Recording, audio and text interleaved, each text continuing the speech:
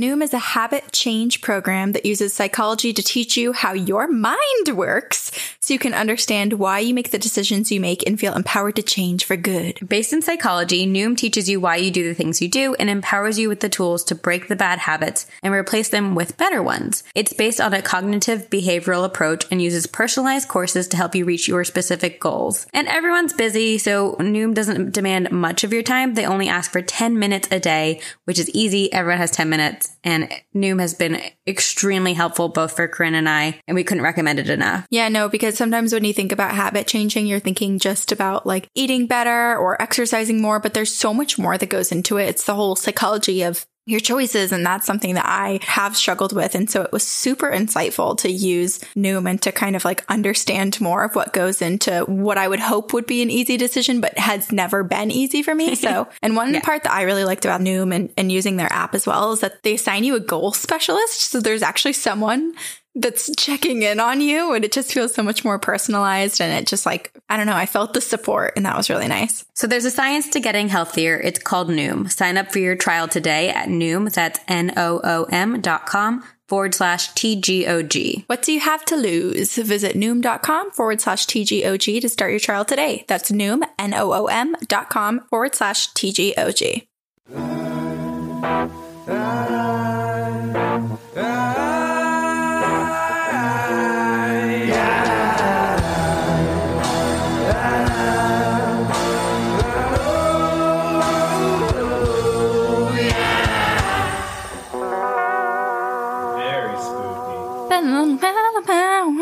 We are here to tell you ghost stories.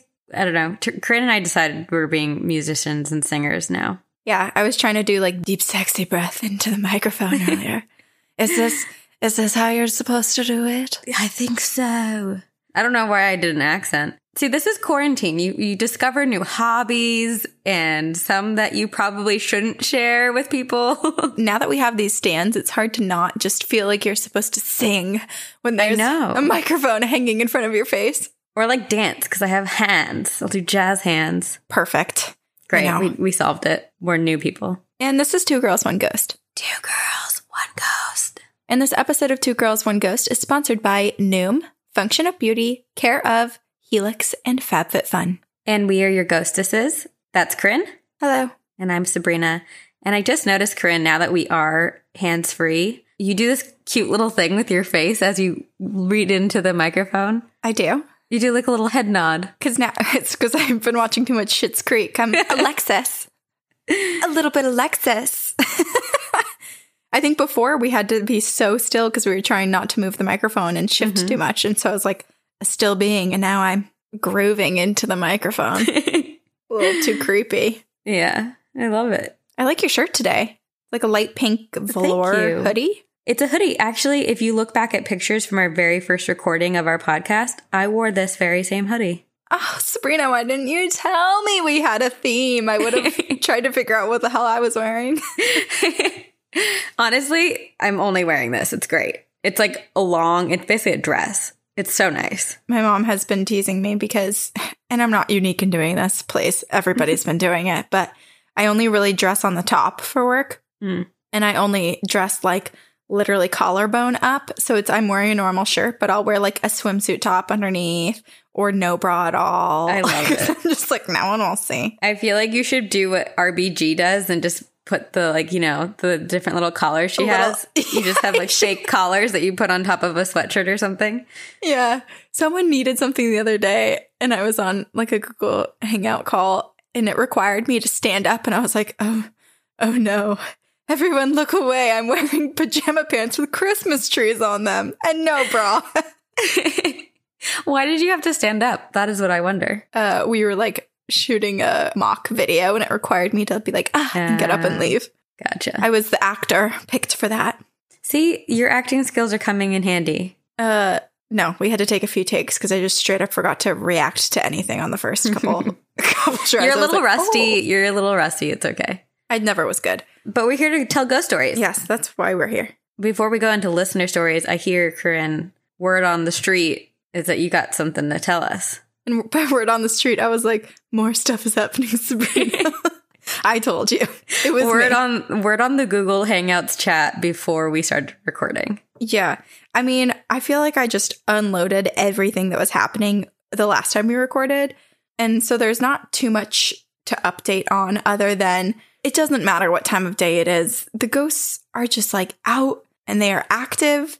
And the other day I walked into the room that I've been working in and it was like, I don't know, 2 p.m., very sunny. And I walked into the room to grab my laptop and keep working. And there was just a straight up mist just moving across the like lower part of the floor. It was probably like a foot off of the ground, just like passing by. And I was like, okay. Interesting. Yeah, it's weird.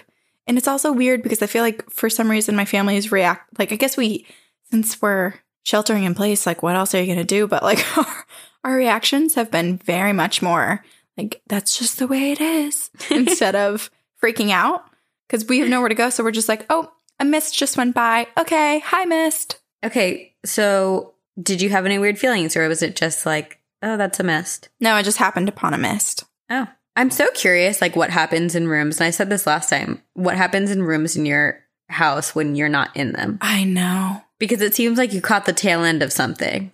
Yeah. What was said entity doing? Because I interrupted it. I told you, right, that my family's we were all waking up at the same time at like 3 a.m. And then my mom and I started saying goodnight, ghost. And so we just kind of assumed that my dad was also not waking up at that time anymore after we started it. Mm-hmm. But then he told me that he was, and he didn't know that we were saying goodnight, ghost. He kind of just like missed the memo. But he started saying it, and now he's saying that he's sleeping through the night. So I guess it's like each one of us has to be like, good night. That's actually really cute. It's like a little kid. And I also, like, I don't really know, but I kind of feel like I might have caught just a second of the dog. I've never seen the dog. But the other day, I looked in, like, at the level that a dog would be.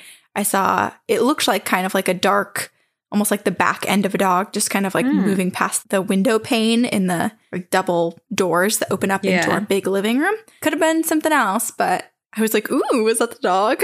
Did I see it finally? So you guys have like a different dog and it's not Wrinkles, right? I feel like you've told that on the podcast. A black dog or something? Yeah, because the dog has been seen at the same time as my dog Wrinkles when Wrinkles was alive in the same room next to each other. The dog that everyone has seen is a like black lab with a red collar. Oh, right. Yeah. That's another children's book for you is Wrinkles in the Afterlife with the black dog with a red collar. Hanging with his buds. Working title. Hanging with my buds. Age 3 and up. Your apartment's still in the clear? Still in the clear. Thank goodness. Knock on wood. I don't know where wood is. Oh, too far from it. I wonder how much will get stirred up in this time, whether ghosts are now hiding because there's too much activity, or maybe some of your resident ghosts are like, oh, looky here. They want to spend more time with me. Let's hang. I will say someone tweeted about, I can't remember, one of our listeners retweeted a friend's tweet and was like, you guys should do a whole segment on this. And it was like, original tweet was, how are we not talking about all these poor people who are locked away in their houses that are extremely haunted? Yes. That was one of my first thoughts when all of this went down. Yeah. Which is, we'd mentioned it too, but it's just like, how are you guys? Can you let us know? We want to make sure you're okay. We need to, everyone's like, oh, check on your extroverted friends, see how they're doing. No, check on your friend who lives in a haunted house, see how they're doing. Just so you know, my extroverted friend is Nick, and he's not doing well. He's not doing well. I'm doing great. I'm thriving. Oh, Nick. All right. But we have lots of ghost stories. You guys are haunted for sure. Do you want to start, Corinne? Sure, I can start. Let me pop on over to our folder called Encounters. Okay, this is called Haunted Bank of America. Oh. Hello, ladies. I've been procrastinating this email for the longest time, but here I am, finally ready to share my spooky story. When I was 15 years old, my mom used to be a janitor for Bank of America in the city of Paramount, California. She used to take me with her to help her and to keep her company, and we would always arrive an hour after they closed, and most of the time, all of the employees were still there working or just finishing up and getting ready to go home, so they already knew who my mom and I were. One day, I overheard one of the tellers ask my mom if she's ever heard or experienced anything creepy while we were by ourselves, and my mom was like, "What do you mean?" And the teller just said, "Oh, never mind, I don't want to scare you." My mom doesn't believe in ghosts or anything paranormal, so she brushed it off like it was nothing. But me, on the other hand, I couldn't stop thinking about it. I always knew something was off about the place because you can definitely feel this weird, heavy energy whenever you walk in. And I'd randomly find myself feeling scared for no reason at all and just having the feeling of someone watching me. I never said anything to my mom because I knew she would say that I was crazy. So the following days started getting spooky. This bank was huge and had a second floor where the break room and kitchen and employee restrooms were. One day, both my mom and I were downstairs talking about where we were going to eat, and suddenly we hear someone running upstairs. There was a huge long hallway upstairs, and we could literally tell how someone ran from one side of the hallway to the other and then ran again and stopped in the middle. Ooh. My mom and I were just staring above us at the ceiling and then looked at each other and were like, well, what the fuck was that? At this point, my mom became a believer. LOL, she had no choice. Luckily, we were already done cleaning upstairs, so we hurried up with the downstairs area as fast as we could. Every day we'd experience something new, always a new sound or shadows. So here comes the fun part. One day, my mom got a call from her supervisor telling her that she wasn't allowed to take her kids to work anymore. And my mom was like, what do you mean? You know my daughter already. And you said it was okay for her to help me. Mm-hmm. Then the supervisor was like, no, I'm not talking about your teenage daughter. I'm talking about the little boy you guys always take and he waits for you out in the lounge area. Oh my God, my heart dropped. I am the youngest. I don't have any younger siblings. Oh, I have chills. And I'm not wearing a bra, so everywhere has chills. If you get what you're saying. If you don't get it.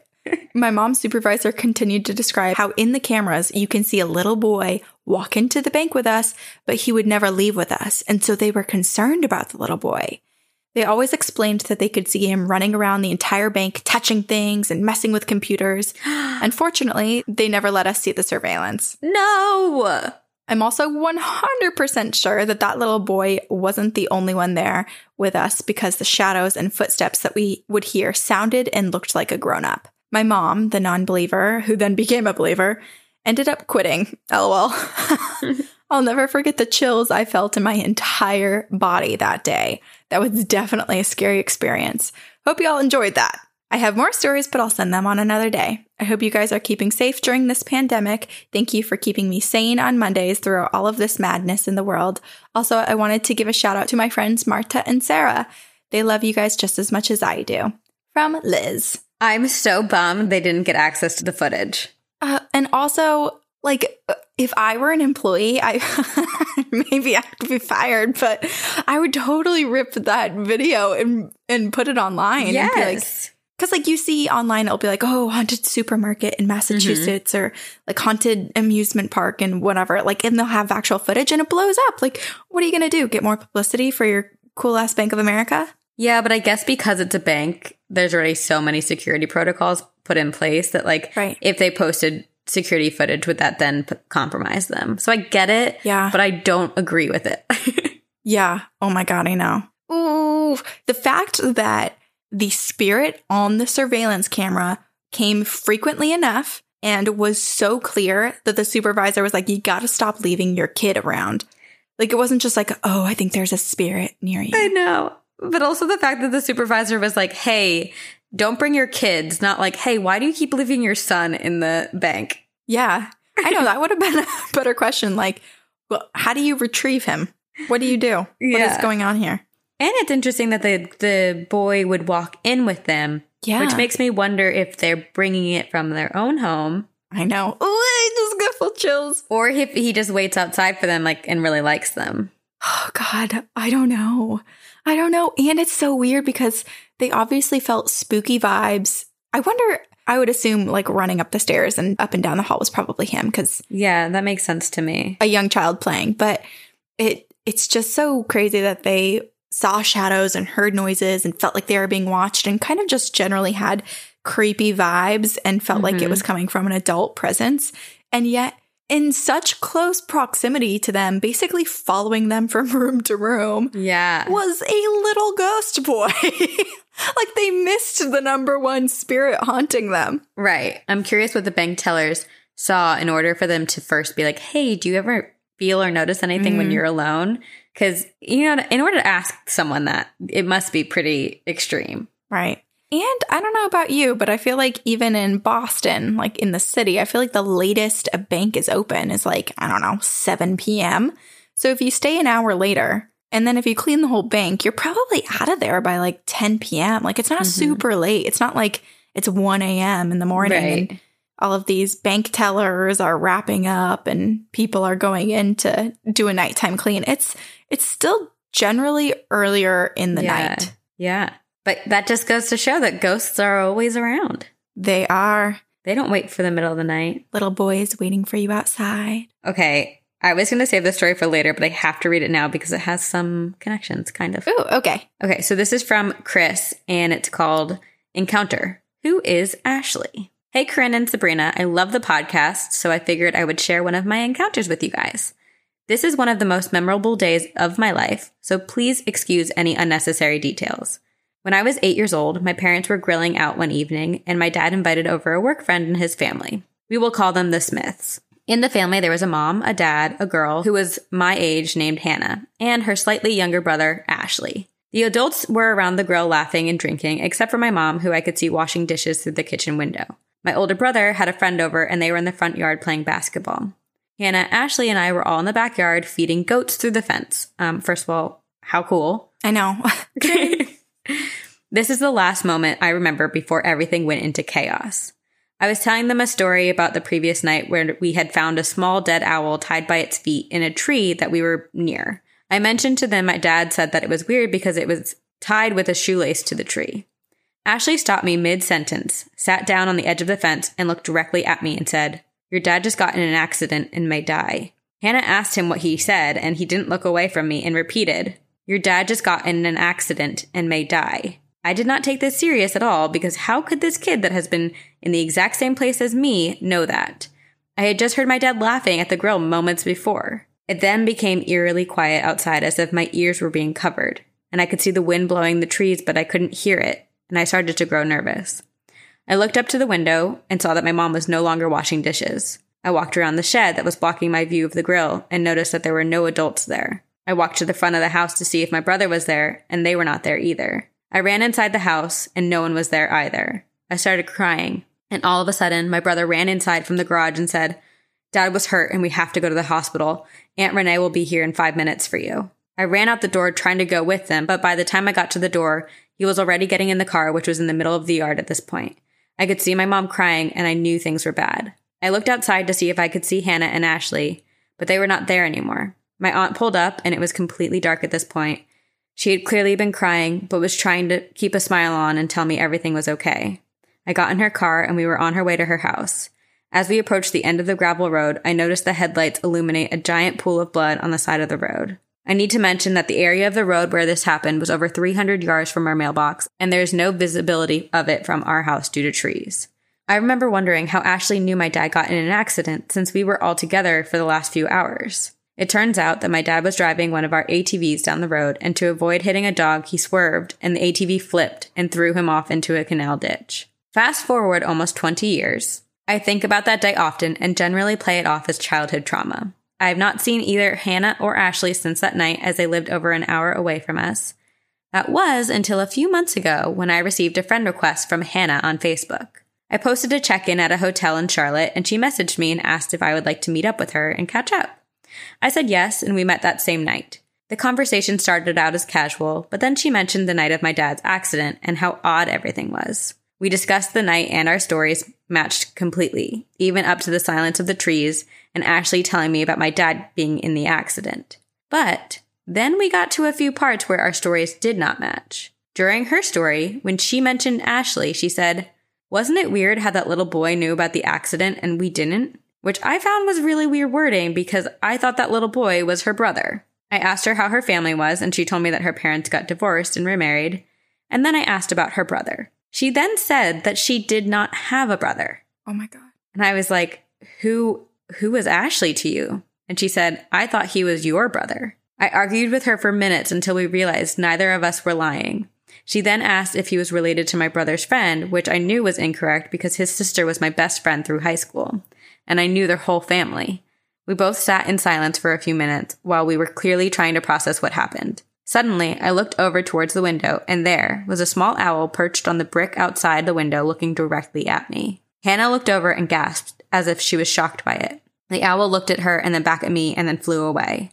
She looked at me and said, "Remember that story you told us about the owl just before the accident?" As I thought about it, the owl we saw looked exactly like the owl that my dad cut down from the tree. On the way outside, we walked out to our cars and we heard what sounded like laughing in the woods in front of our cars. We look up and see the owl looking down at us, so we both jump to our cars and leave.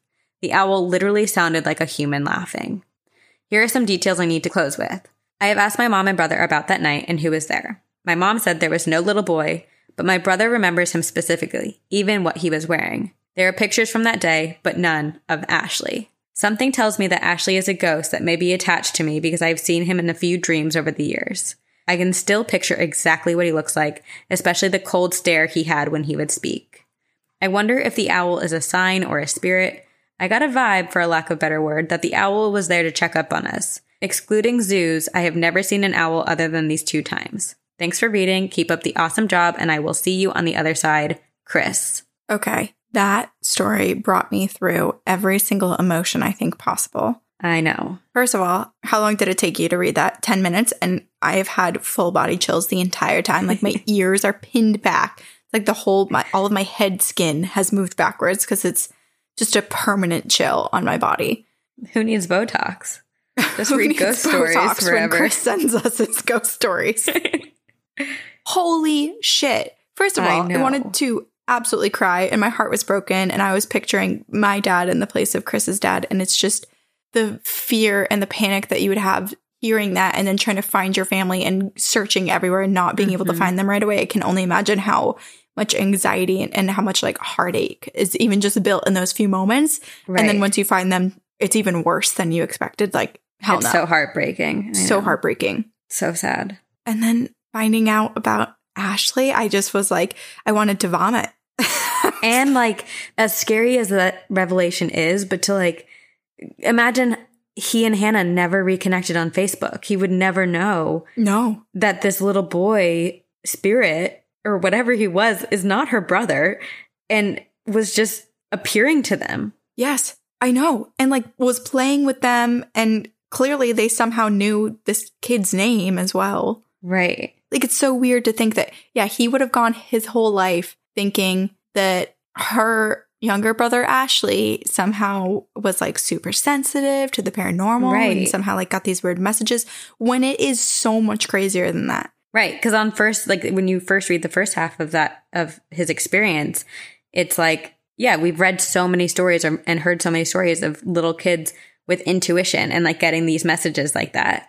Right. But it was a spirit. Ashley wasn't real. I know. And I'm trying to figure out who or what Ashley is, because I know for Ashley to appear a few more times throughout Chris's dreams, that's one thing. Like that's like an encounter, but it still feels like it's at an arm's distance. But it's so much different to have like a full body apparition in front of you, playing with you, spending enough time with you and another person to the point where they assume that you're a living, beating heart, fully flesh body in front of them. Right. And part of me wonders if, because there's so many elements to this story that I just am having a hard time connecting. Like it's hard for me to connect Ashley to this laughing ghost and the accident. Like I don't want to believe that Ashley was a negative spirit, but it almost feels like Ashley was attached to either Hannah or Chris in some manner, whether it's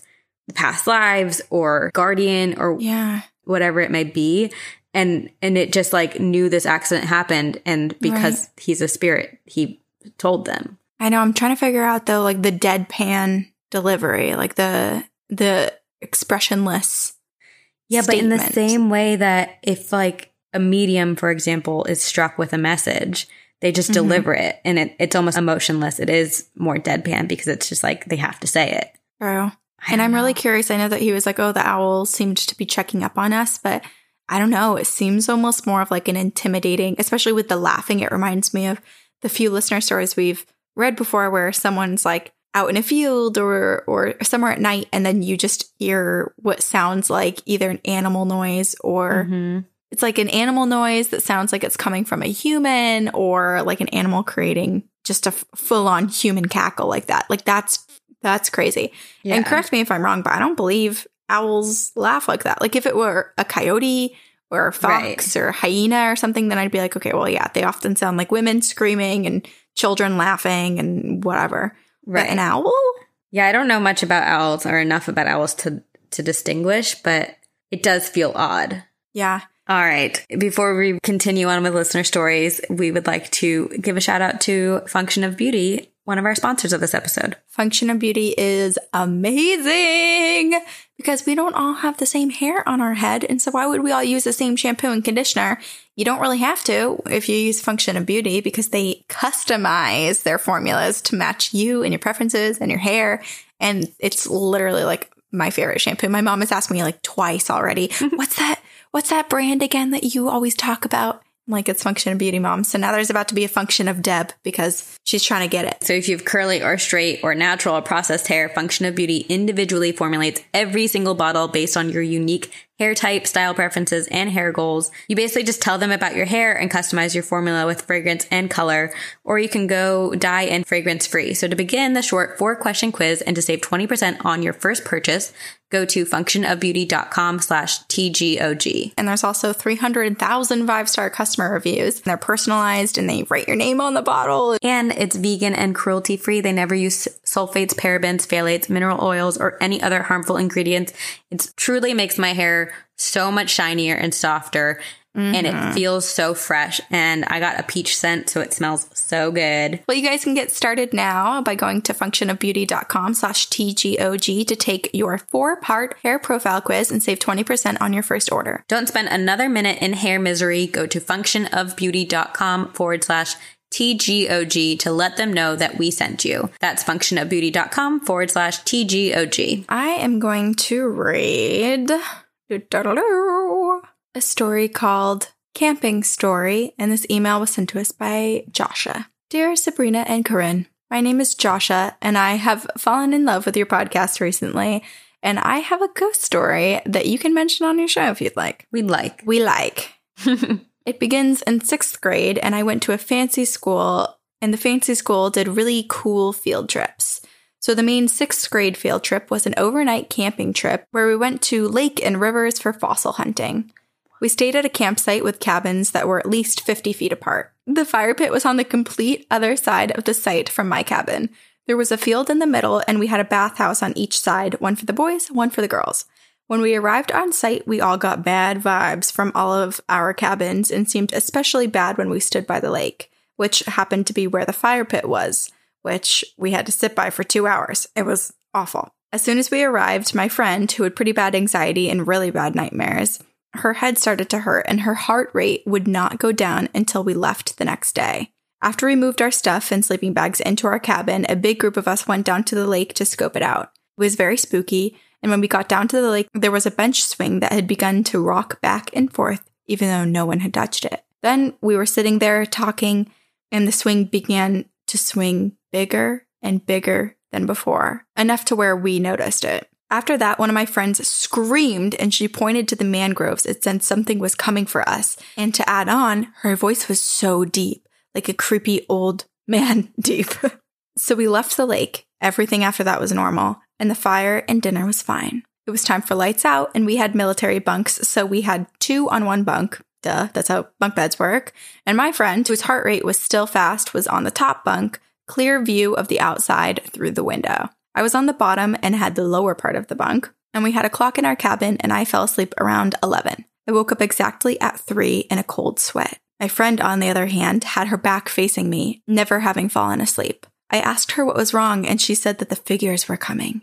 Then, as she said that, the dining hall door began to creak back and forth. We could hear it from my cabin, and I turned to my friend, and I said, "Did you hear that?" And she said no. So I was leaning towards the window, and there were a bunch of human figures with horns and sharp claws. As soon as the clock struck 4 a.m., I blacked out. Oh, gosh. I woke up the next morning, and I told my friends who weren't in my cabin. And one of my other friends said that she had trouble sleeping as well. I told her what had happened, and she said that a bunch of the girls and boys had the same experience. But the girl who I was sharing a bunk with said that after I blacked out, She saw me being dragged by a shadow, like I belonged to it or connected to it somehow. Sincerely, Joshua.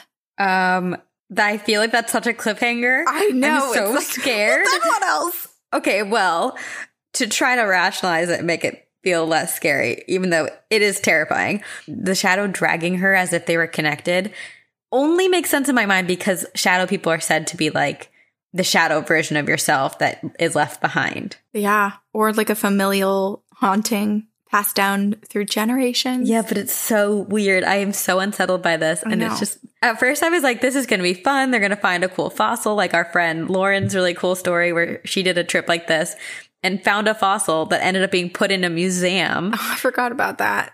So I was like, I was just in that mindset, like, this is going to be a cool story. And then, no, it's terrifying. No, it's terrifying. It reminds me of our friend Nikita's story when she was like running down a hall. She thought it was a nightmare. And then she got dragged down the hall.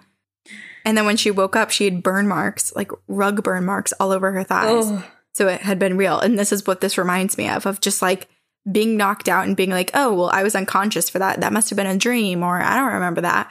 But there were witnesses, or there's other evidence that points to, no, you were dragged out of your bed.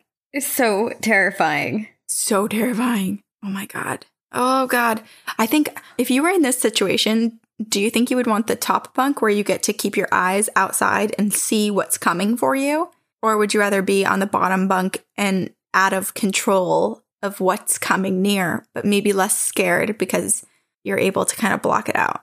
I'm going to say top bunk. One, because it's always more fun. And two, because I'm using the serial killer mentality or like killer mentality. If someone were to come in, unfortunately, bottom bunk's probably the first target. True. And if you're on the top bunk and you're closer to the window, you can at least like kick out the window and jump out if you needed to. I think the worst position out of all of them would be if two people were in the top bunk together, to be the one on the outside that doesn't get to look outside. For sure. You're just watching the person come in and grab you and like pull you off of the top. And you're the person that could be pushed off the bed. Yeah. Sorry, I would push someone off the bed. I wouldn't push. Well, okay. You would push me?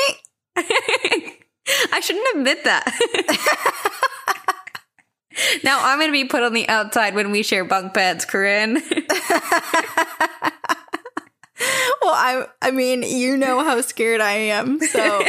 You just like latch on to me. I wouldn't be able to push you. I know, that's what I was going to say. I think if you pushed me, you'd be pushing yourself as well. We go as a package. I'd be wrapped around you. You know, it's like the force majeure movie. It's like you don't really know how you're going to react in situations like that until it actually happens. Right. Oh, well, I hope it doesn't happen to us. I know, me too. Okay, I have a story from Grace. And the subject line is, boy at the end of my bed, an accidental astral projection, ? Hello, Sabrina and Corinne. I love your podcast, and I have been listening to it for a while, although I'm still not all caught up. I really don't think there's another podcast as good as yours. Oh. I have two kind of 3 stories for you. I live in England and go to boarding school. Wow, I sound like a stereotype from the 1940s. And the first few years, I lived in this old manor house built in the Victorian era.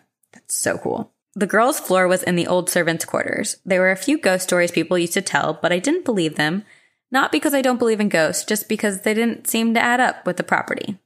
We had the usual thing in an old house with floorboards creaking and doors closing, but for the first year, there was nothing else. One night, in the second year of living there, I woke up at some point in the night and just felt like I couldn't get back to sleep. I remember turning over and over for what felt like hundreds of times, though looking back, it was probably for less than a minute.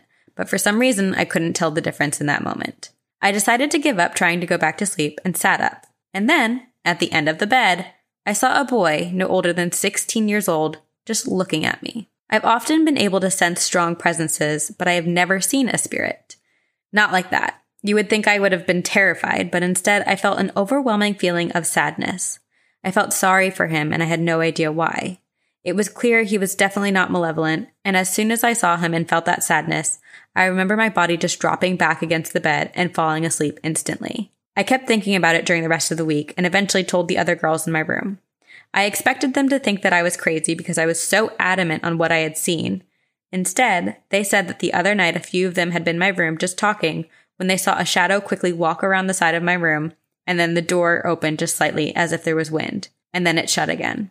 I described him as best as I could, his height and his size, and none of us could believe that I described exactly what the shadow had been like to them. I thought about contacting him, but decided against it out of fear of attracting something else.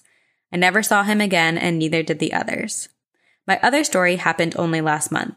My mom had to go through brain surgery recently, and it has been hard on all of our family. She's been doing really well now, and people can hardly believe it was a month ago because she's healed so well. The night before her operation, I was feeling really worried and couldn't sleep. I was lying facing the wall, but then I felt a presence enter my room. I didn't turn around. I just lay there because I felt like I knew them, and I just didn't know how. Suddenly, I realized it was my aunt. I can't describe it, but it was like my entire body just recognized her. I knew it was her. Although I never actually met my aunt, as she had died a few years before I was born, my mom and her had been very close all of their lives. Many members of my family had felt her presence in the years after her death, and once I realized who it was, I felt so much love radiating from her. I felt safe, and I was able to stop worrying because I knew my aunt was telling me she was going to be there with my mom. Still facing the wall, I started to tear up with love I could feel. I needed the reassurance she gave me, and I whispered a thank you, and then she was gone. Part 2 of this story takes place the night after the operation. My mom was in the hospital, and my dad and I had left her late at night. I was exhausted as we had been up for a long time, and the experience had been a lot. When we finally got home, I wouldn't let myself sleep until I had said a kind of prayer to the universe or whatever is good, asking that my mom heal well and is looked after. In my exhaustion, I guess I went into a half-sleep state while trying to focus on making sure my mom was all right.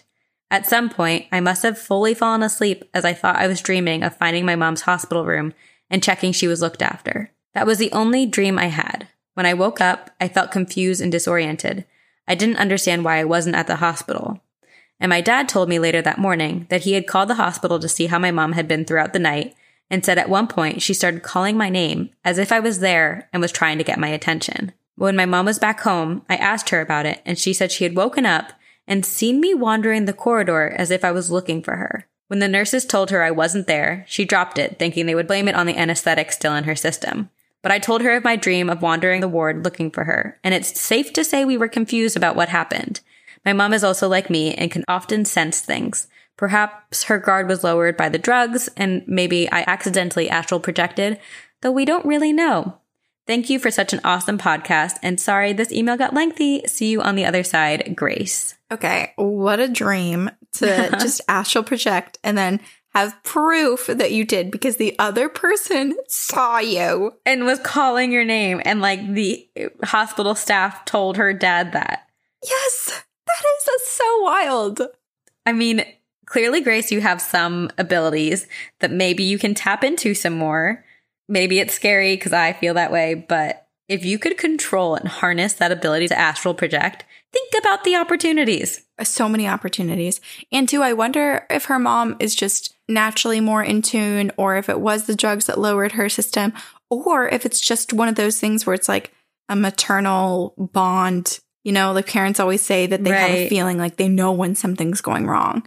That's true. Like they're just so connected to each other that they were checking in. Yeah, I like that. Isn't that wild? I know you never really think so. Like we always, I mean, not we, but like we as in people of the world know that when you have a child, so you're gifting them with half of your DNA. But yeah, one thing we never really talk about is like, how are the souls created? I mean, we don't have an answer, but it's interesting to think that, I don't know, I'm just curious. Like, is the soul kind of like chosen because there's traveling souls, or is somehow there like a little tie built in as you're born? I don't know. I mean, if you think about traveling souls, there must be some connection between them, right? Right. And I think souls travel, whether they're mother, daughter, mother, son, father, son, whatever.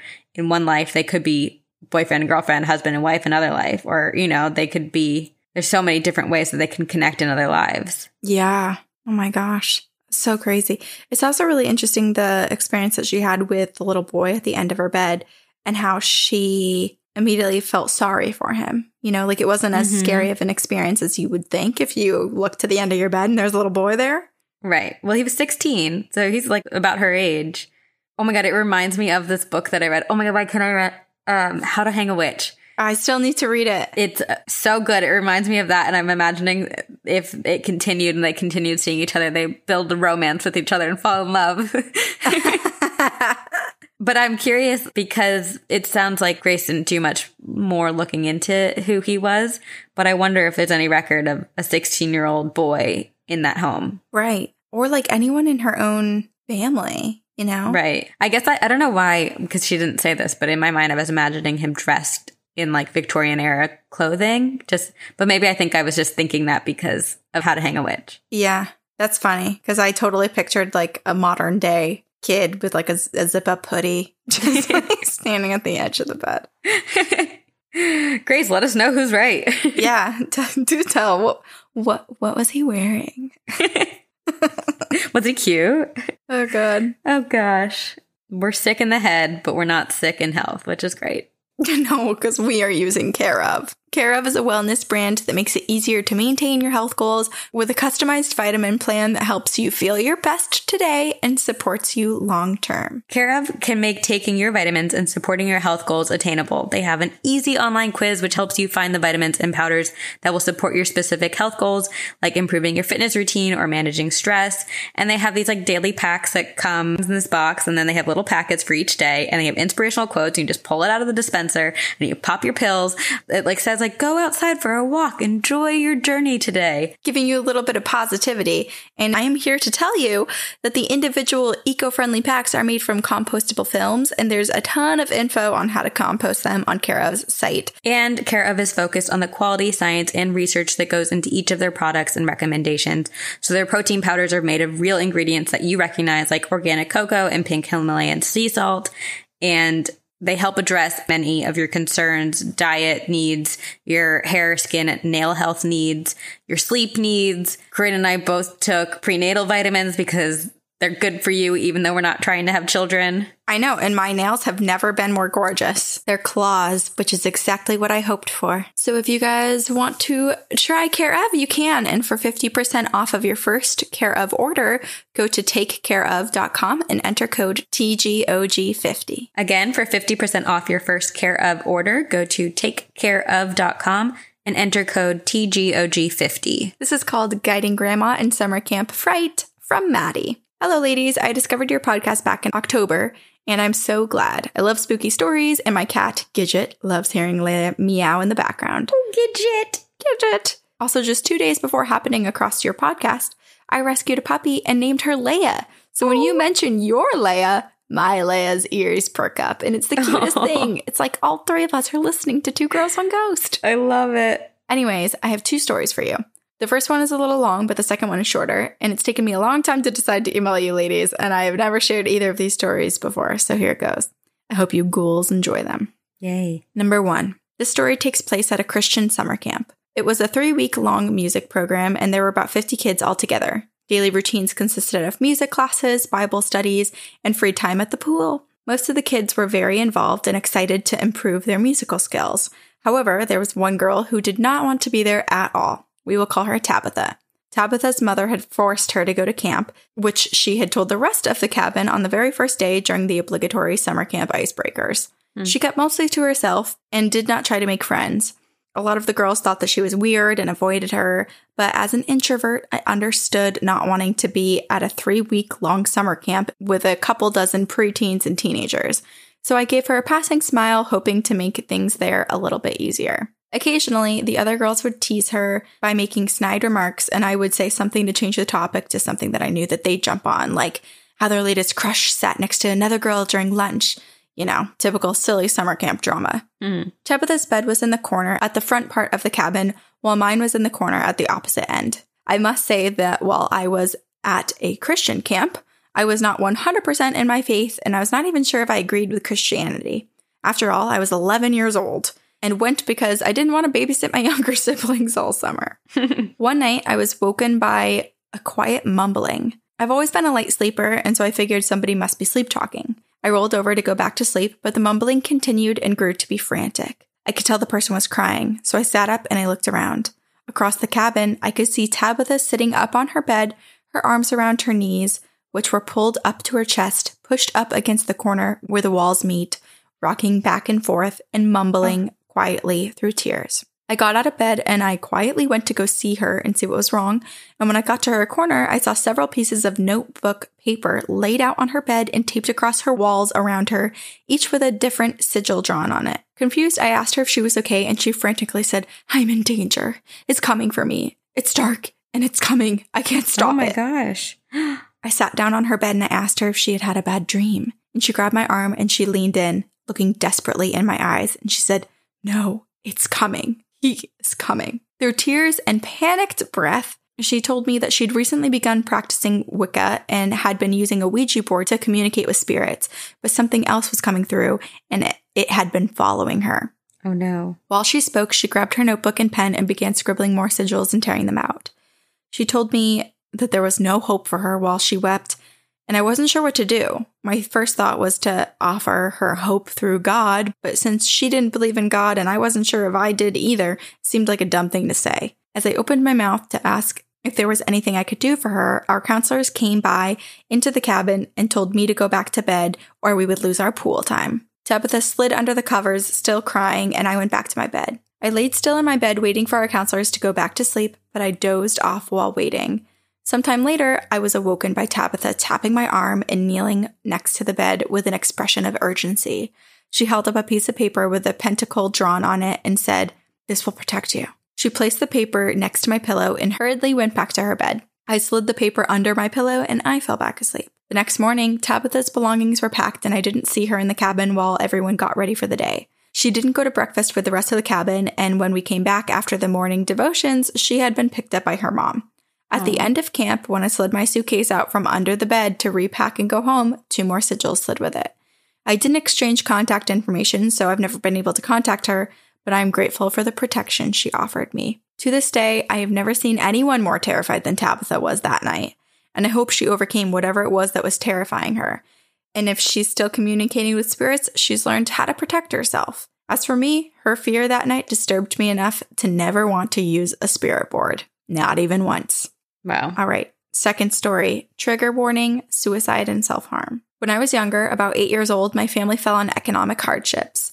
On top of this, we struggled with many other things, some of these being that we had moved to a new state, had a newborn in the family, my mother was pregnant, my dad had just lost his father, which resulted in him falling into a deep depression, leaving my mother and my older sister, who was 16 years old, to handle most of the adult stuff. After my grandfather passed away, my grandmother moved in to the mother-in-law suite that was attached to our garage via the indoor staircase, with my grandmother's front door at the top of the stairs. I would spend all of my spare time with her, watching reruns of I Love Lucy and learning how to bake. I found time with her to be an escape from what was going on in the rest of the world, until she moved out and shortly after passed away. Aww. This crushed me. In an attempt to help my family, I tried to keep my pain to myself so that my parents and older sister had one less thing to worry about.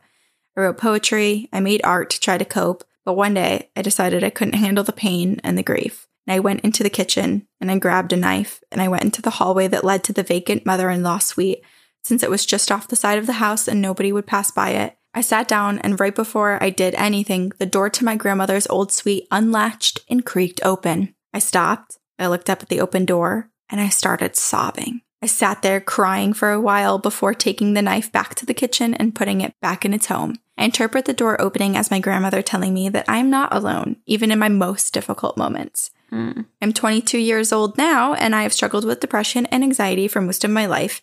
And as an adult, I've sought treatment, and I've figured out that depression in particular is genetic in my family.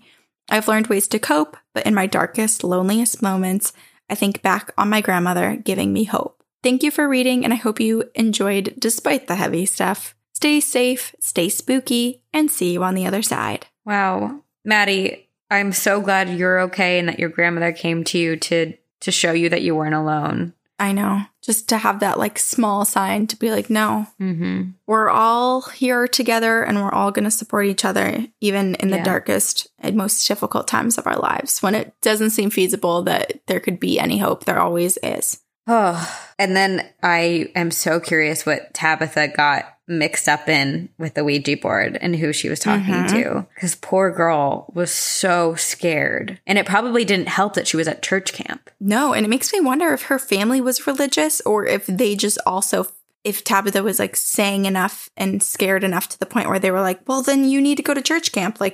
We don't know what else to do. But to be that scared, I mean, I'm glad that she was able to be picked up the next day because clearly that wasn't a good environment for her. No.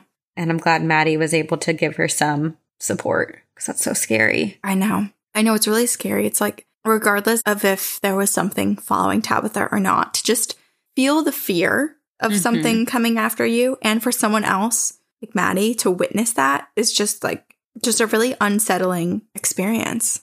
What is with all of these haunted campsites? I mean, church camp, I feel like we've talked about already, with it already having so many paranormal experiences. Yeah. But like, I went to camp quite a lot as a kid and I never had any of these experiences, which one I'm like kind of jealous of, but then I'm also really happy I didn't experience. I know. Did you stay in like wood cabins and stuff like that? Yeah. So the camps that I did were all pretty much sports camps. And so we were staying in like old college dorm rooms or whatever, because that was the type of summer camp that I did. But I did with my middle school, we would go to this one campsite in Vermont. It's called Camp Hochelaga. And normally it's an all-girls summer camp. But we would go on field trips and it was all wood cabins. And I never, ever, ever thought about intruders or ghosts or anything. I was terrified of the huge-ass spiders that would be like creeping up in the top corner of... That was the fear. To be so innocent. Oh, man. Naive. Yeah. That's when you wish that spiders were your only issue. I know. Well, I don't wish that ever, but I know. I think I'd rather deal with a ghost than a spider. You know, I actually feel the same way. I didn't want to say it, but I agree with you. I would much rather have like some slamming doors and some spooky cold chills throughout my cabin than to see a huge big spider in the corner, look away, look back, and it not be there anymore. Yeah, it could be small too. Like it could be so tiny that it looks like a black speck of like dust, and I will still be terrified of it. Size doesn't mean anything. It could still climb into your nostril and up into your brain. Oh gosh, I like can't ever get the story of I think I read it in 17 magazine when I was probably like 12, and it was a story of a girl who thought she had a huge zit on her face. And then when she was in the shower, it popped and all these like baby little egg spiders. Oh my God. Hatched. No. I know. I've never been able to forget it. No.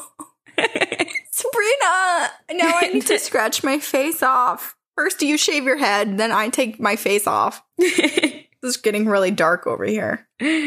Okay, I'll make it even darker. Let's hear it. All right. I've been waiting to read this for a very long time. Awesome. This is from Haley, and her subject line is, "My mom made a wager with a demon, plus a portal in the basement. Fun! Exclamation point. Oh. Hi, ladies. First, I'd like to say my boyfriend Derek and I are huge fans of the podcast. We listen to you together when driving anywhere and also at work individually. You guys are a topic at the dinner table as we are both active on the Facebook group and could spend all day talking about all things spoopy. I have a long but worth it story about a demon that has transcended generations in my family. I'd like to share with you the story of the house that I grew up in Toronto, Ontario, Canada. I spent most of my life there before moving to Banff, Alberta when I was 15. It was my great-grandmother's house, and my mom grew up there as a girl as well. Growing up, I have always been susceptible to energies and intuitive feelings to seeing ghosts and deceased family members, especially in that house. My mom used to tell me how, as a child, I would have tea with my Ami, great-grandma. And when she would ask detailed questions as if to debunk me, I would reply with answers that only my great-grandmother, Frida, could provide. She knew then that she had a special baby witch on her hands and always believed me from then on when it came to matters like this. Thanks, Mom. I always remember seeing things and having random ghosts visit me in the night. And for a while, it was just women from a much older era that would visit me, and it seemed like they just didn't know where they were or where they should go. I would tell them that it's okay and they just needed to move on and go to the light. My dad let me watch Poltergeist as a child, so that's where I learned that. The nightly visitors started out friendly, but then the energy began to change. It went from light beings whose facial features I could make out into a dark, ominous smoke or cloud that seemed to appear in the corners of the walls of my room. I remember one night when I was 9 or so, this smoke was seemingly growing and getting closer and closer to me as if crawling the ceiling. And I jumped out of bed and ran down the long hallway to my mom's room. She had the door locked because her boyfriend had slept over, and as I banged on the door, I watched this dark smoke shadow thing leave my room and come closer and closer toward me. Ugh. My mom finally opened the door and I ran inside, closing the door behind us, and I cried into her arms. I literally slept on the floor by her bed because I refused to go back in my room. The next day, my mom went to IKEA and bought bunk beds so my sister and I could share a room so that I felt safer, much to my older sister's annoyance. The bunk beds helped a bit, but the nighttime activity stopped after I purchased a book on Wiccan culture and my sister and I performed a protection spell to ward off negative spirits and energies. I felt lighter and I was finally sleeping through the night for the first time in my life, actually. My great-grandmother, Frida, became my only visitor, and she visited through random gestures. One of her vintage teacups, which I would drink from, would spin, or my spoon would end up on the other side of the cup.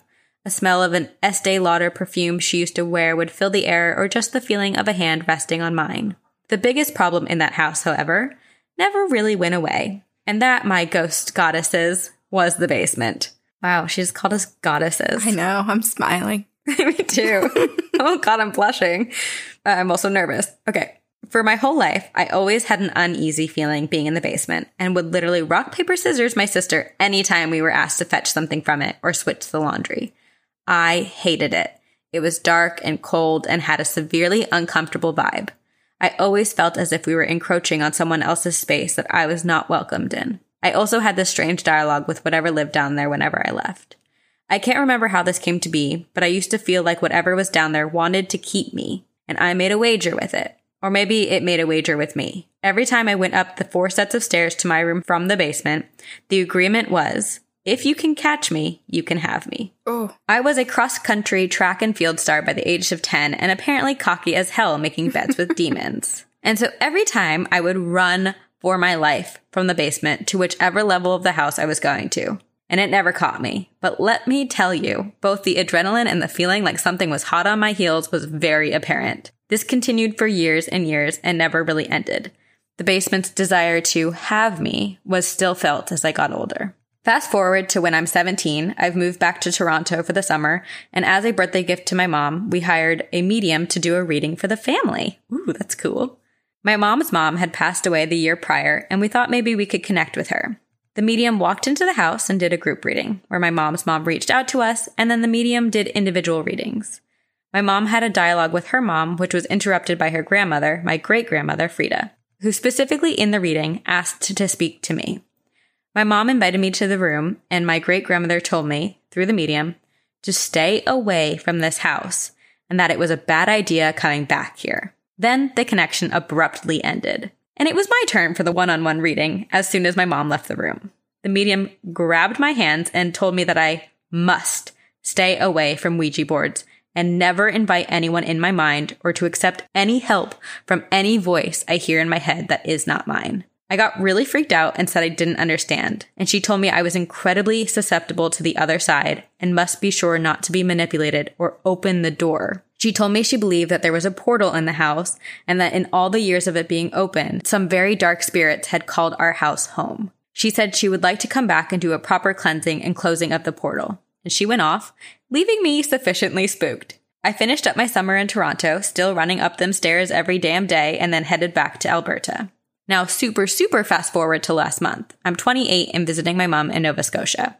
She had sold the house in Toronto and moved away to a sleepy town on the coast last year. We were sitting in her backyard and having a beer by the ocean, talking about our paranormal experiences in the old Victory Drive house. And I said something offhand about the basement, like, man, the basement's so creepy in that house. And my mom starts laughing and begins to tell me how when she was a little girl, she used to be so afraid of the basement. And then she tells me how she used to always feel like there was something drawing her there, or something that lingered there and wanted her to stay. She tells me how one day she out loud said to the basement, "Bet you can't catch me. If you can catch me, you can have me." No. She began to laugh, saying, "How dumb is that?" While I felt all the hair on my neck and arms stand at attention. I told her how I spent my entire childhood running up those stairs with the same wager in place with whatever was down there, and how terrified I was every single time. Oh my God. Oh, it's almost as if it makes you say that. I know. I told her how she likely created the game that I absurdly followed as a child. I finally knew where that stupid agreement originated. I should mention, my mom and I never talked about this, and even as a child when I was running up the stairs, she assumed I was either goofing around or practicing for track and field. I moved on from the stairs conversation and asked if she remembered the night I banged on her door and all the occurrences with my great-grandmother, and she confirmed, yes, I do. I asked if she remembered the night the medium came over, and I told her what she had told me about there being a portal in the basement. She replied, yes, I remember that day. Do you remember that night? I honestly didn't remember that night being substantially different than any other night, and I said, no, what do you mean? My mom goes quiet for a minute and then leans towards me. She goes on to tell me that she heard a loud bang coming from downstairs and some creaky footsteps. So she grabbed her baseball bat from her room and she headed downstairs. She passed the 2 other bedrooms my sister and I occupied and headed to the main floor, where she found me on the stairs, heading to the basement. I'm a few steps away from the bottom landing to the basement, and my eyes are closed. I should mention that I did not have any history of sleepwalking. My mom called to me and said, Haley, what are you doing? And apparently, I stopped where I stood on the stairs, turned around, and started slowly stomping up the stairs to her as if pissed off that she disturbed me. She noticed that I was asleep and helped me get back upstairs to my bed. She never mentioned anything more to me, and I didn't remember doing it at all. So creepy. So here's my creepy AF hypothesis that I should try not to think about too hard. My mom made some weird deal with a demon as a child that passed down to me, and that demon was the black shadow in my room. When I was visiting that summer, I stayed in a different bedroom, and my sister took over the old bedroom, which we had done the protection spell in. If the medium revealed that there was a portal downstairs and the demon or entity overheard her wanting to come back to close it, maybe Demon Dearest thought this is my last chance to take her, or something, and somehow led me to the basement that night in my sleep. It creeped me out to hear this, and I'm still processing it. I haven't even mentioned it to my boyfriend Derek because I feel like speaking it out loud will make it real, kind of like that damned wager my mom made. One further quick note on the basement: when we would go on vacation, we would put our 3 lovely cats in the basement with food, water, etc. while we were gone, and bringing them downstairs had a similar reaction to putting a cat in a bathtub. They were not having it. They would hiss and scratch us all to hell when we would bring them down there. And now I understand why. And I'm sorry, kitties. Anyway, this is certainly my most creepy experience, but by no means my only experience. I hope you enjoyed it. Sorry if I scared you. Keep up the dope podcast, ladies. See you on the other side. Meow, Haley. Yeah, I'm terrified thinking about something being on my heels. Now, I'm not going to, like, tonight when I walk upstairs to go to bed, I'm going to be thinking about this. It's so interesting because my house that I grew up in, that was really haunted, that I had that dream, really dark experience with, I had the exact same feeling with my basement. It was like I had to sprint upstairs because I felt like something was trying to catch me. Oh my God. Oh, I'm really curious too about, like, I understand. I'm with her on thinking that perhaps after the reading, whatever dark energy was down there was like, this is my last chance, like, get her to the basement. Number one, what the hell would have happened once she was there? And number two, if her mom hadn't caught her and if whatever was controlling her at that moment didn't be like, okay, let's just play it cool and send her back up the stairs, like, what would her mom have done if she just, like, looked back and then just kept going, or, like, ran downstairs? Like, do you follow that? I mean, it's your child, but it's like, oh God, that's so, so scary. And I feel so bad for the cats. I know. Because it's like, you just think that they don't want to be locked up, right? When you're younger and you're putting them in there. But then it's like, no, they're terrified, downright terrified of whatever is in there. And it's interesting to me because the way that the medium expressed the concern of, like, the portal almost makes it sound like the portal had been opened and then closed, and whatever entities had come out when it was open are, like, left in the basement. Like, that it wasn't actively still open, but as if the medium had to kind of put all the spirits back into the portal. Oh my God. I don't know. Oh God, it's so terrifying. I know. Oh my gosh. Just the fact both her and her mom said the same exact thing, like the same exact wager. Yeah. It makes me think, like, is it like mother like daughter, or did the entity kind of put that in their brains? Or I feel like her mom made the wager because she said it out loud. And then when her daughter was born, the entity was like, ooh, another person to do this wager with. Right. So it put it in Haley's mind. Oh gosh. Yeah. It's like, well, you said I could have you, and this is part of you. So I'll have your daughter. No, thank you. I'm glad that they don't have that house anymore, but I'm so curious. Haley, if you have the address of that house, please send it to us because I want to look it up. Don't you wish that, I know that it's like dangerous and whatnot to understand all of the layout and the ins and like see inside people's homes. But sometimes I wish that when you're on Google Maps, you could just drag the little man straight into a house and like walk down the basement and look around. And go through the house. I know. Oh, well, I don't want to do that for this house. But maybe there will be like old photos from when it was up for sale. I'd say that we're going to have a really hard time sleeping after listening to this episode, but if anything's going to help us fall asleep, it's going to be our Helix mattresses. It's so true because Helix Sleep sells personalized mattresses made right here in America and shipped straight to your door with free no-contact delivery, free returns, and a 100-night sleep trial, and their mattresses are the most comfortable. I sleep like a baby now. Yes, and it was really easy to pick out a mattress. Like I'd never done it online before, but they have a quiz. It takes just 2 minutes to complete, and then it matches with your body type, your sleep preferences. If you have a partner that's also sharing the bed with you, they take into account their preferences, and it just like was so easy. Yeah, so don't tell anyone, but Nick and I live together premarital. Whoa, scary. And we share a bed, and so we were like, okay, we need to take the quiz. Sometimes I'll sleep on my side, other times I'll sleep on my back, and he's the same. And so we ended up matching with the Midnight mattress, which is like a medium firmness. And then it is good for people who toss and turn in the night, and it's good for all types of sleepers. It fits perfectly for both of us. I need to sleep in your bed too. Me in the middle. No, I'm just kidding. I just like to joke that I insert myself into your relationship. Sometimes I think Nick's the third wheel. He is. That's been clear from the start. But we both obviously love Helix. And you guys don't need to take our word for it because Helix was awarded the #1 best overall mattress pick of 2019 and 2020 by GQ and Wired Magazine. So if you want to go check them out, you can just go to helixsleep.com/TGOG, take their 2-minute sleep quiz, and they'll match you with a customized mattress that will give you the best sleep of your life. They have a 10-year warranty, and you get to try it out for 100 nights risk-free, and they'll even pick it up for you if you don't love it, but you will. Helix is offering up to $200 off all mattress orders and 2 free pillows for our listeners at helixsleep.com/TGOG. That's Helix, HELIX, sleep.com/TGOG for up to $200 off. So we're talking about basements, which is what I'm going to talk about right now. We're just going to stay on the basement trend. Love it. This is from our listener, Lily, and it is called The Office Demon Encounter. Ooh. Hello, ladies. So I just recently discovered your podcast a few months ago, and I've pretty much been listening nonstop since then. You both have such wonderful energies, contagious laughs, and you're both hilarious. I just love listening to Two Girls, One Ghost. Aww. I feel like this is a testimonial. We can just cut and paste and put it on the website. Lily says. Lily, real life listener. Some of my favorite episodes are the encounter episodes, as I've always had paranormal experiences for as long as I can remember. So needless to say, here I am, writing to you one of the most terrifying things that has ever happened to me. First, here are a few key things you should know. My dad had an extra storage room that he called his office. It consisted of a lot of unpacked boxes, medieval weapons, crossbows, samurai swords, and guns. A lot of random weapons and a lot of bad energy attached to it.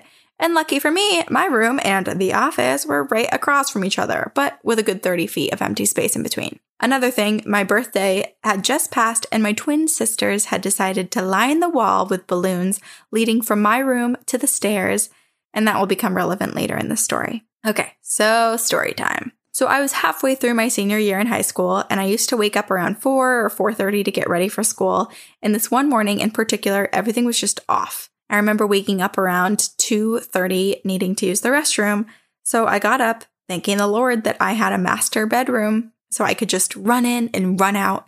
And I immediately noticed that it was freezing in my bathroom. But whatever, right? I'm still half asleep and I'm still warm from my bed. Now that I'm not curled up in my covers, of course it's cold.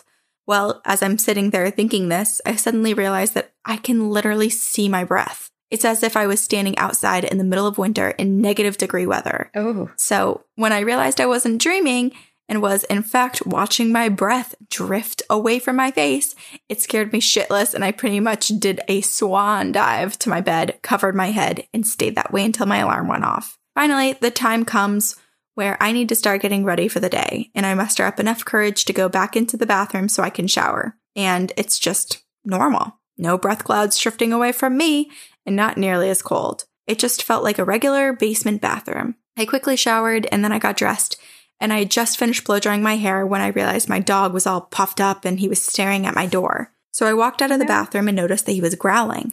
But before I could say, "Jordan, please stop," there were 3 very loud and very hard bangs on my bedroom door. They were hard enough that my door was rattling, and I thought that the mirror that I had on the back of the door was going to break into a million pieces. It was just so violent. So now I'm staring at my door, watching the mirror, and Jordan back straight up into his kennel, whimpering, and I just stood there flabbergasted with a million questions running through my head. Was it my 7-year-old twin sisters? Was someone trying to break into my room? Did someone break into our house? Although it freaks me out, I started walking towards my door a little mad because there is no need to be so loud so early in the morning, but also scared as to what I'd be opening the door up to. So I grabbed the door handle and I ripped it open, and nothing. At this point, I wish someone had been standing there, whether it was my dad, my twin sisters, or an intruder, because it was literally an empty basement. The pounds on the back of my door came from nothing alive. But as soon as I opened the door, it seemed to have set off a very forceful chain of reaction to every balloon being wrenched from the wall one by one, all the way to the office where the door slammed shut. Oh, no. I was completely alone in the basement, and the door slammed shut. I was mortified because I realized that there was no way a human could move that fast all while ripping balloons down and making it 30 feet away in a pitch black room without tripping, knocking something down, or even being seen, and then slamming the door behind it. And as I'm standing there completely shocked, terrified, and unsure of whether I had soiled myself or not, Jordan bolted up the stairs. I noped the fuck out of there. I was right behind him. But as soon as my feet hit that first step, I swear someone or something was right behind me, chasing me up. No! It was the most terrifying experience I've ever had, especially knowing that I had to go back downstairs because my room was there and I still needed to finish getting ready for school. Oh my gosh. I'm not religious at all, but after that experience, I nailed a cross on my wall. I also was very firm, and I told whatever was in the office it was abso-fucking-lutely not allowed in my personal space, in my room or bathroom. And I followed in my dog's footsteps, and I ran as fast as I could to and from the stairs, always, and I never looked back. Whatever was there did not want me there, as the uneasiness never went away, nor did the intense feeling of always being watched and the sense of being followed. I lived with my dad for almost 2 more years, all while having dozens upon dozens more experiences after this encounter. I had a bunch before too, in the creepy Palmer house, but those stories are for another time. I recently went back to visit with my boyfriend, who's now my husband, and our daughter, who was 3 or 4 at the time, and my dad had cleaned out that room. He had moved everything into my old room, deeming it his new office, but I was still incredibly uneasy, as I think I always will be in that basement. But luckily for my boyfriend and my daughter, neither of them seemed to be bothered by anything other than a long day of traveling. But it was weird observing from the other side, almost like whatever was tormenting me for 3 years and I had switched places for a week, and I did not like the thought one bit. So that's my story of my encounter with my dad's office demon. I hope you enjoyed it. I genuinely love TGOG podcast, and I'm always looking forward to see what chilling topics y'all come up with and what other people encounter too. Thank you for giving us all some entertainment during this crazy time of quarantines and being stuck inside. And please always stay spooky. Keep up the amazing work, and I'll see you on the other side. Thank you again, Lily. Okay, because this is a terrifying story, but I'm just going to put a spin on it that might make it seem a little fun. Okay. So her dad's office had all these like weapons, right? So maybe one of these swords or whatever it might be belonged to someone who just like really loved their weapon, and they saw all these balloons up on the wall, and they were like, wait, I can pop all these balloons with my sword. And they just wanted her to watch. It just wanted Lily. It wanted an audience. It wanted Lily. Like, look at me, Mom. Look what I can do. Yeah, look at my skills. The only reason I say this is because whatever it was really wanted her to witness them popping the balloons, because it banged on her door violently. She finally opened it, and then it sprinted away, popping every balloon on its way back to the office. Or it was just really dark. I don't know. I'll add to your spin, positive spin, because the story is like so freaking scary. What if, inspired by what you just said, what if there was an actual like magical artifact that was inside the room and it was trying to summon her like a Horcrux, you know? And it was like, Lily is magical and she needed to touch this one object or hold it or do something to be able to understand the magic within her and to release her powers. This sounds like a Disney Channel original movie. Well, I just watched Onward, and that's pretty much the premise of Onward. My half-sister was actually just telling me about Onward. I think she spoiled the whole movie for me because she talked about it for like 30 minutes. And I was like, I think I know what's happened now. But it's so good. You can still watch it. Okay, I'll still watch it. But yeah, oh my gosh, we can keep coming up with scenarios that make this thing better. But like, okay, we always say trust your pets, and we will trust her dog. Oh, yeah. Yeah. What's her dog's name again? Oh, Jordan. I love that. Yeah. So wild. Ooh, the loud bangs. Hell no. Mm-hmm. I just like, I don't know. Basements are scary. They really are. There's just no way around it. Unless it's above ground basement, I feel like. Yeah, like a basement that has like that walk, you know, when you like live on a hill or something and there's a walk out to your. Because then it has full windows. It's not totally in the cold soil. Yeah. Oh, gosh. Ooh, I just had a weird thought. So you know how like obviously cemeteries, you're buried underneath the ground. Mm-hmm. What if there's certain entities that can only travel within like an underground system? Which is why subterranean spirits basements are so terrifying because it's like anything can reach it. Jesus, this is a whole new category of ghosts that I didn't know existed. And now I'm scared. I was this many years old when I thought of that. Subterranean ghosts. Oh, God. Ew, I'm thinking of like little moles just kind of like sprinting. Weaseling their way through. Yes. Maybe that's why there's no rhyme or reason sometimes to why places are haunted. It's just you happen to be on a little tunneled path. It might be. Yeah, it could be. Because basements and attics, it's so weird. It's like the two extremes of a house have some type of feel. Right. Yeah, it's weird. Oh, they do not feel good. Okay, what do you have? This is from Bryn. The subject line is, I have many stories. Hi, ladies. I literally just started listening to your podcast within the last 2 weeks and totes love it.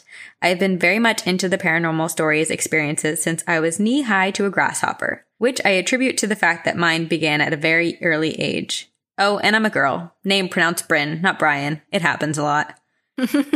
Anyway, I'll try to make this the abridged version. I grew up in an average-sized town in central Illinois, and my mom married young to what I call my bio dad, and later had my older brother, followed by me. We purchased a small bungalow from my uncle when I was 4, a home that had been in the family for a few years and never previously had any paranormal activity.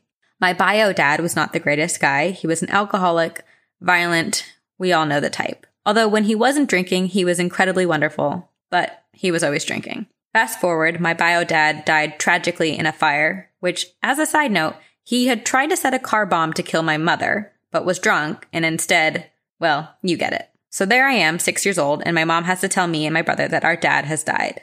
And then, slowly, things started to happen in our home. My mom was only 29, working full-time as an ER trauma nurse, exhausted out of her mind, and had 2 kids to care for, a dead husband, and a lot to keep afloat. And slowly, things started happening. Cabinets would open and close on their own. The TV would turn on and off. She tried to get help, but everyone did the, poor dear, you're just exhausted, etc., etc. And we come from a huge family, a huge Catholic family. So everyone treated her like she was just the sad widow that was losing her mind and started taking us kids more and more to give her a break. Then things got worse. Our house became active nightly, so much so that we couldn't even sleep apart. My brother and I would end up on the bed with my mom, and we were all just so exhausted from the nonstop interruptions. Then things got worse again. So here I am, 6 years old, magical thinking stage. I was and am a super loving, super outgoing, and was always a mama's girl and grandma's girl. Slowly, I started to change. My mom noticed I was harsh, quiet, almost a total personality change, and I started talking about my imaginary friend, Toby, who appeared to me as a dog.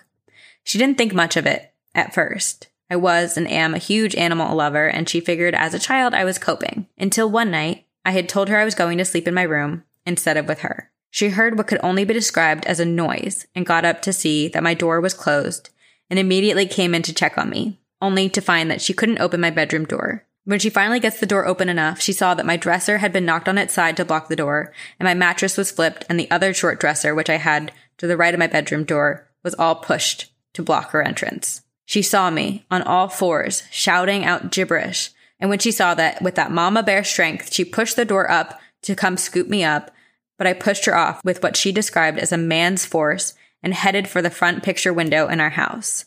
She jumped on me nearly seconds before I could jump through the window. I have no memory of this specific incident and all the other crazy stuff that happened in the house. Yes, but this one she didn't share with me until I was much older. Whatever was left behind when my bio dad died certainly tried to take the rest of us in its own way. I have many, many more stories of this house, but until next time, ladies, see you on the other side, Mrs. B. Wow. Okay. This is terrifying. It's very intense. Another case of something overcoming whatever power you have to protect yourself and just intruding on your personal space, making decisions for you, basically possessing you. Yep. And then just the fact that all of the furniture and mattress, everything was flipped. That's so freaky. That's so such a staple of demonic possession cases, a full-on demon doing everything it can to just either scare someone, or maybe it's just out of control of its energy at certain points and things move and shift. And it reminds me so much of the Enfield poltergeist, the story that The Conjuring 2 was based off of. Yeah. The daughter just becoming possessed almost. And I'm very glad, and I hope, Bryn, nothing worse happened to you, but it sounds like, truthfully, it does sound like something was trying to take over her. And that's why it was blocking her mom's entrance into the room, because if it had a moment alone, maybe it would have successfully done something, which is so terrifying. But thank God for Mama Bear strength. I know, seriously. Oh my gosh. So scary. The whole thing is so terrifying. I know. I can't even imagine. Oh, it's bothering me. I know. It's bothering me to think about it. It almost reminds me of our friend, not as bad, but of Marissa's story. But remember how she has the story, or her dad has a story where he went into her room and she was sitting up and just speaking gibberish and all crazy. Mm-hmm. And then the next morning she was I was above a sea of fire, and just all these creepy ass things. And it just kind of reminds me of that, just kind of what happens if you let it play out completely. Right. What happens? I don't think anyone wants to find out. Oh, yeah, no, definitely not. But I'm confused. Does it then turn into kind of a Rick situation, where it's these two beings that are just end up battling one another? It's just so sad to me, because clearly Bryn and her family had gone through so much already. Yeah. And then, to lose their father, who granted was not, the best dad and was violent and an alcoholic, but it's still emotional regardless of that relationship. It's still sad and hard to lose someone that is your dad. And then for all that energy and negativity then to be replaced and absorbed by some negative entity that then tries to attack your family even more. It's you don't need that. These people don't need more pain. No. I feel that unfortunately seems to be the MO a lot of the times. It's whoever is suffering, wherever the energy is maybe a little uneasy or weakened because of some awful event, seems to attract even more negativity, which is just the absolute opposite of how it should work. I know. I just want good things to come knocking at their doors. Right. Well, this might be a good time to talk about FabFitFun, because we get really excited when FabFitFun comes knocking at our door. It is a good thing. It's a great thing. We love FabFitFun. It's a seasonal subscription box, and it comes with a bunch of different products, a variety of products, and Sabrina and I just love getting it. If you haven't heard us talk about it before, then you're going to know now, because it is the most joy when each season you get a whole new box of products. Oh, I'm wearing one of my FabFitFun items right now. I'm wearing the Duster cardigan. That's the sweater? Ugh, love it. I know. I'm obsessed with it. I honestly wear it at least once a week. Yeah, they have beauty products, jewelry, workout products. I got a bath mat in my spring box, which was awesome. And I got an umbrella, which came in handy the past few weeks because I've been going on a lot of walks and it's been raining, and I just been taking my beautiful umbrella and looking cool out in the rain. I have a shower speaker that I use every time I shower. It's just awesome. And it's seasonal, so it comes with all of the seasonal must-haves. And you don't even have to leave home to get them. It comes right to you, to your door. When you start an account on FabFitFun, you can actually choose some products, but every box is different for every person. And if you want to be surprised, you don't have to pick anything. You could just be surprised, and the FabFitFun team will curate a selection of products just for you. And there's also a membership that goes beyond the box itself. They have cooking classes, they have workout classes, they've got all the good stuff. FabFitFun is happiness delivered straight to your door each season. You can choose from a variety of beauty, fashion, fitness, and wellness products to customize your very own box, all without leaving your home. It retails for $49.99, but always has a value over $200. Just use coupon code TGOG for $10 off of your first box at www.fabfitfun.com. Again, use coupon code TGOG for $10 off your first box at www.fabfitfun.com. Okay. This is from our listener, Melissa, and it's called Haunting from the Tooth Fairy. So cool. So cool. And just as an FYI, I will read it so it is safe for all listeners. Oh, thank you. That was a good disclaimer. Yes. Hi, ladies. I've been listening to your podcast for several months and like to bounce around between your most current releases and some of your older episodes. I was just listening to episode 73 where you read a listener story about some freaky happenings during pregnancy, and you went on to discuss pregnancy, infants, souls, and reincarnation. And this reminded me of some of the strange events in my own daughter's young life that started from the first day she was home. Let me back up by explaining that I was raised in a spiritual home. My mother and I have always believed in spirits, especially those of our closest relatives, visiting us in dreams, protecting us, and guiding us to miracles. It is not surprising then that my daughter, now almost 9, has strong spiritual beliefs as well. My spooky experiences with my daughter started the day I brought her home. She was 36 hours old, and I was scared beyond belief to have this tiny infant in my care. I was nursing her every 1 to 2 hours for those early days, so I, quote, slept in a comfy reclining chair in her room. I didn't sleep too much that night, fading into sleep with this tiny 7-pound ball of a human curled up against my chest. I'd wake up with the slightest change in her breath or movement of her tiny nose. At one point, I must have drifted off into sleep again and was startled awake by 2 hands firmly grabbing my ankles. It was a strong grip, but not painful, and strangely did not feel menacing. It did scare the shit out of me, and I refused to sleep in that room ever again. I moved my daughter to a bassinet by my bed. I told a colleague about this at work, and she was a self-proclaimed medium and a spiritual guide who told me that often spirits will pull down your blankets or grab your ankles in an attempt to let their presence be known. And it was probably a friend of my daughter's spirit giving me a friendly hello, although it creeped me out. And I love that there are forces beyond my awareness watching out for my daughter. Many weird things have happened during my daughter's 9 years, but I really want to tell you about the most recent and my favorite story. This happened about a year ago, just before Christmas. My daughter lost a tooth and was excited for the tooth fairy to come.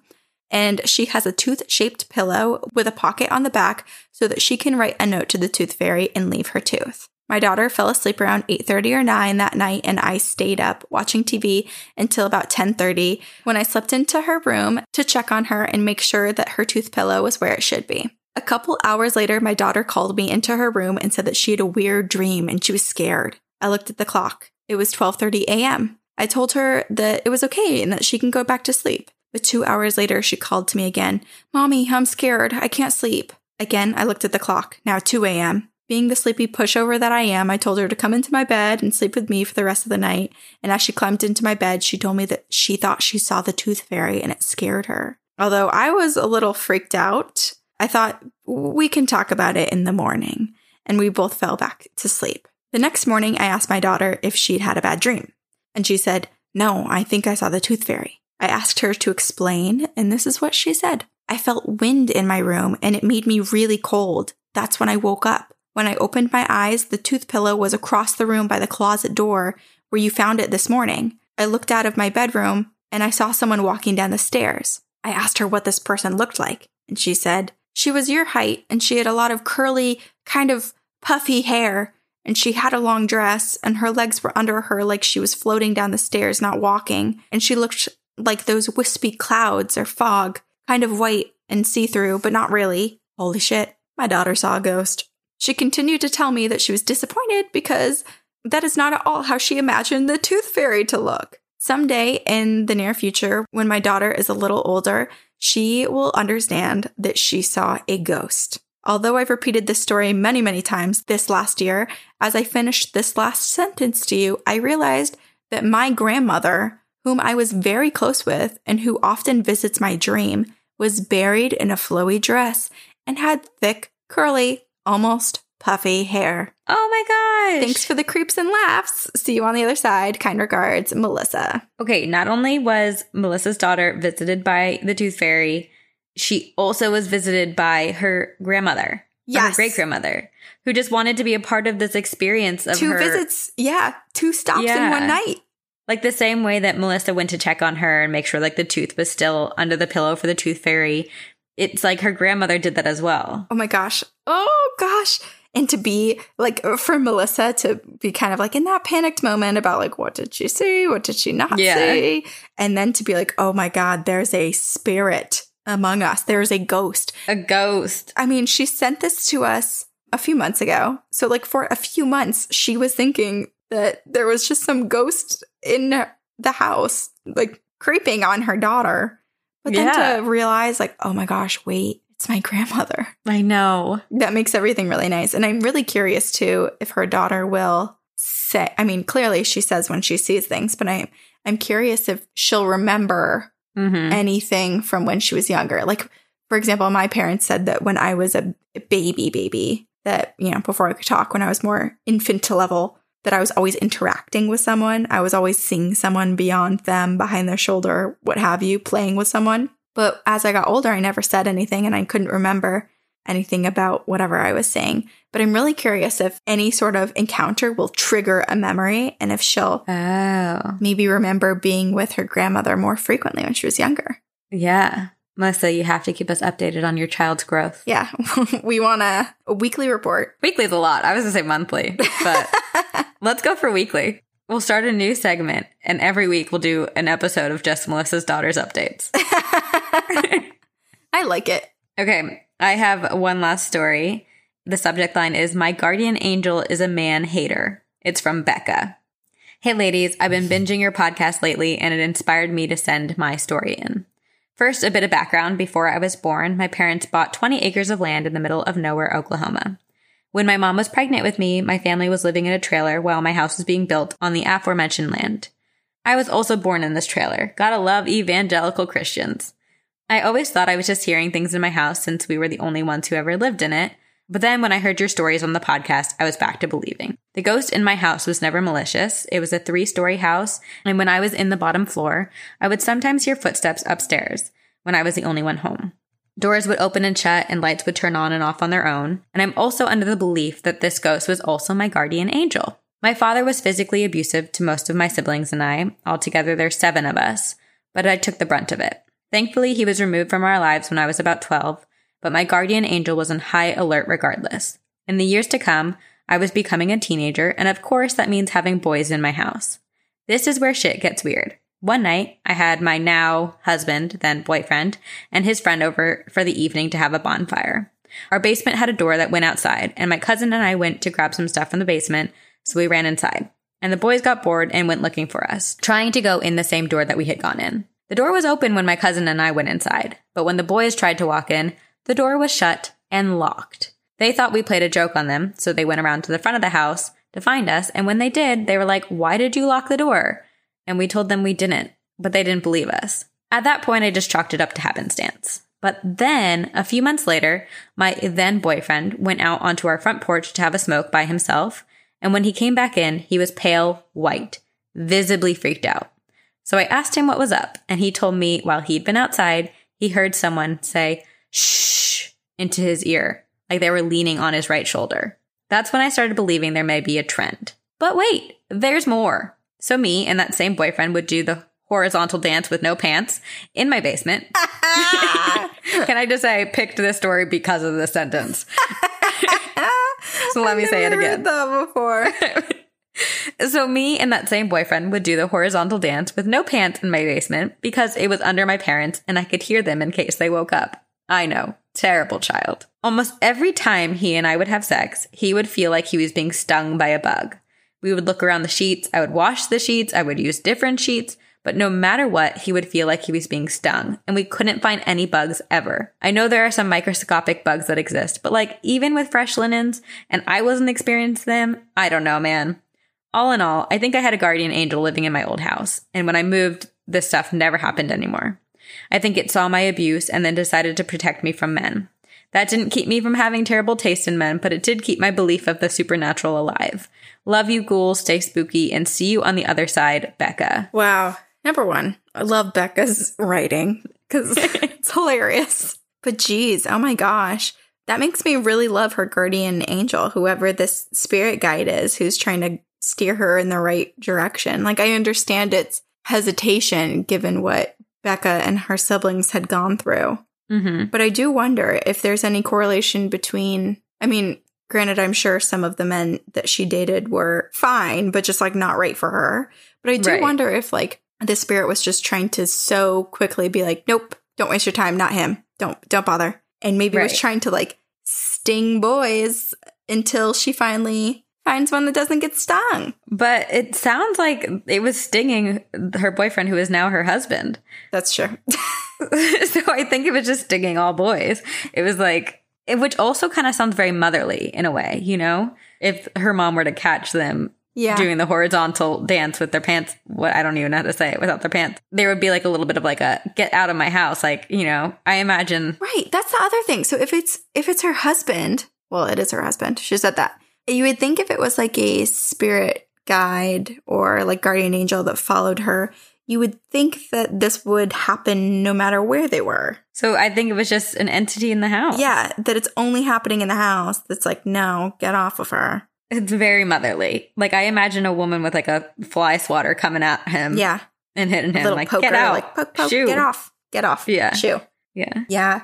Or this is such a darker thought, and this totally changes everything. And Becca, I'm sorry for even thinking of this, but what if there was something already dark and those influences were upon certain family members, and this thing was trying to sting her husband and like basically like start manipulating him and like providing him with darkness.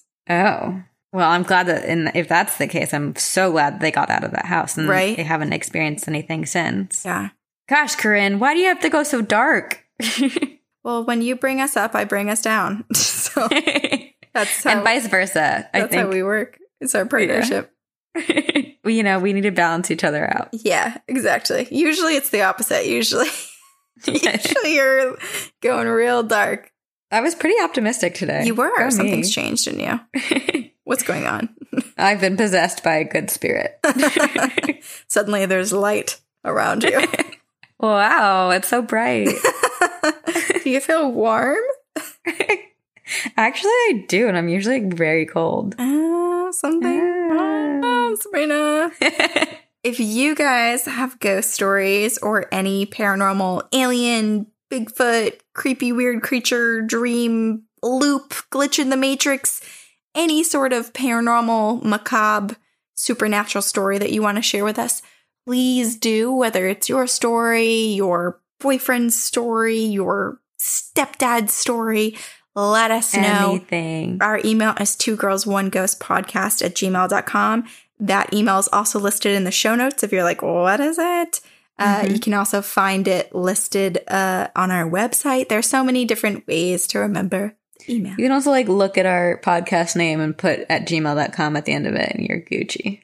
There's also so many ways to support our podcast. The most important, the one that we always encourage you to do, is please rate and review us on iTunes. It's free. It's easy. It makes our day when it's a good review, and it breaks our lives and hearts if it's a bad review. So lift us up. Yeah, not me. I don't rate them. Sabrina does, though, and she cries. I do. That's probably why I've been so cold for all these years of my life. It's because you're listening to what people say on the internet. And my heart has been broken so much that it's no longer warming my body with blood pumping through my veins. But it's healed by so many of the good reviews and all the positivity that people send our way, too. So thank you guys all for that. Yes. And thanks for everyone who follows us on social media, who's a part of our Facebook group. Oh my gosh, so uplifting. It's like basically a support group, especially right now in these times. I agree. And also quite the inspiration for memes.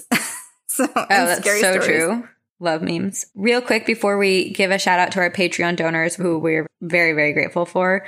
We wanted to say thank you to Eric Foster and his team at Upfire Digital. Thank you for editing our episodes every week. We appreciate it. And thank you for helping us become more professional. Yeah, thank you. We have these stands now.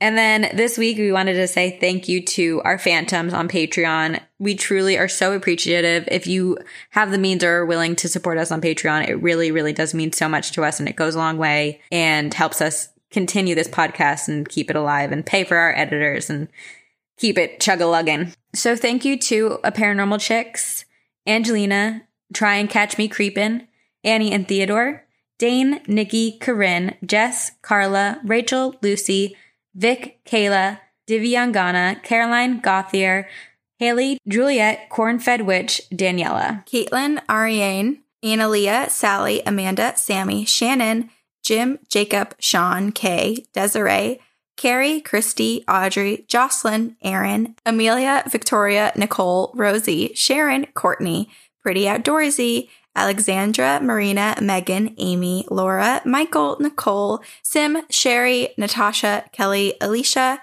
Oddly Small, Zoe, Carrie, Lindsay, Paul, Jenny, Friday, Vanessa, Chloe, Joseph, Benjamin, Lexi, Alpaca Paca, Backroad Diaries, Bridget, Carling, Carly, Dominique, Jay, Katie, Leslie, and Tara.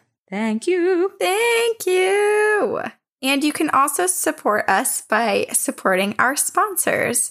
So you can visit noom.com/TGOG to start your free trial today. And to save 20% on your first order, go to functionofbeauty.com/TGOG. And to get 50% off of your first Care Of order, go to takecareof.com and enter TGOG50. And Helix is offering up to $200 off all mattress orders and 2 free pillows for our listeners at helixsleep.com/TGOG. And you can use coupon code TGOG for $10 off of your first box at www.fabfitfun.com.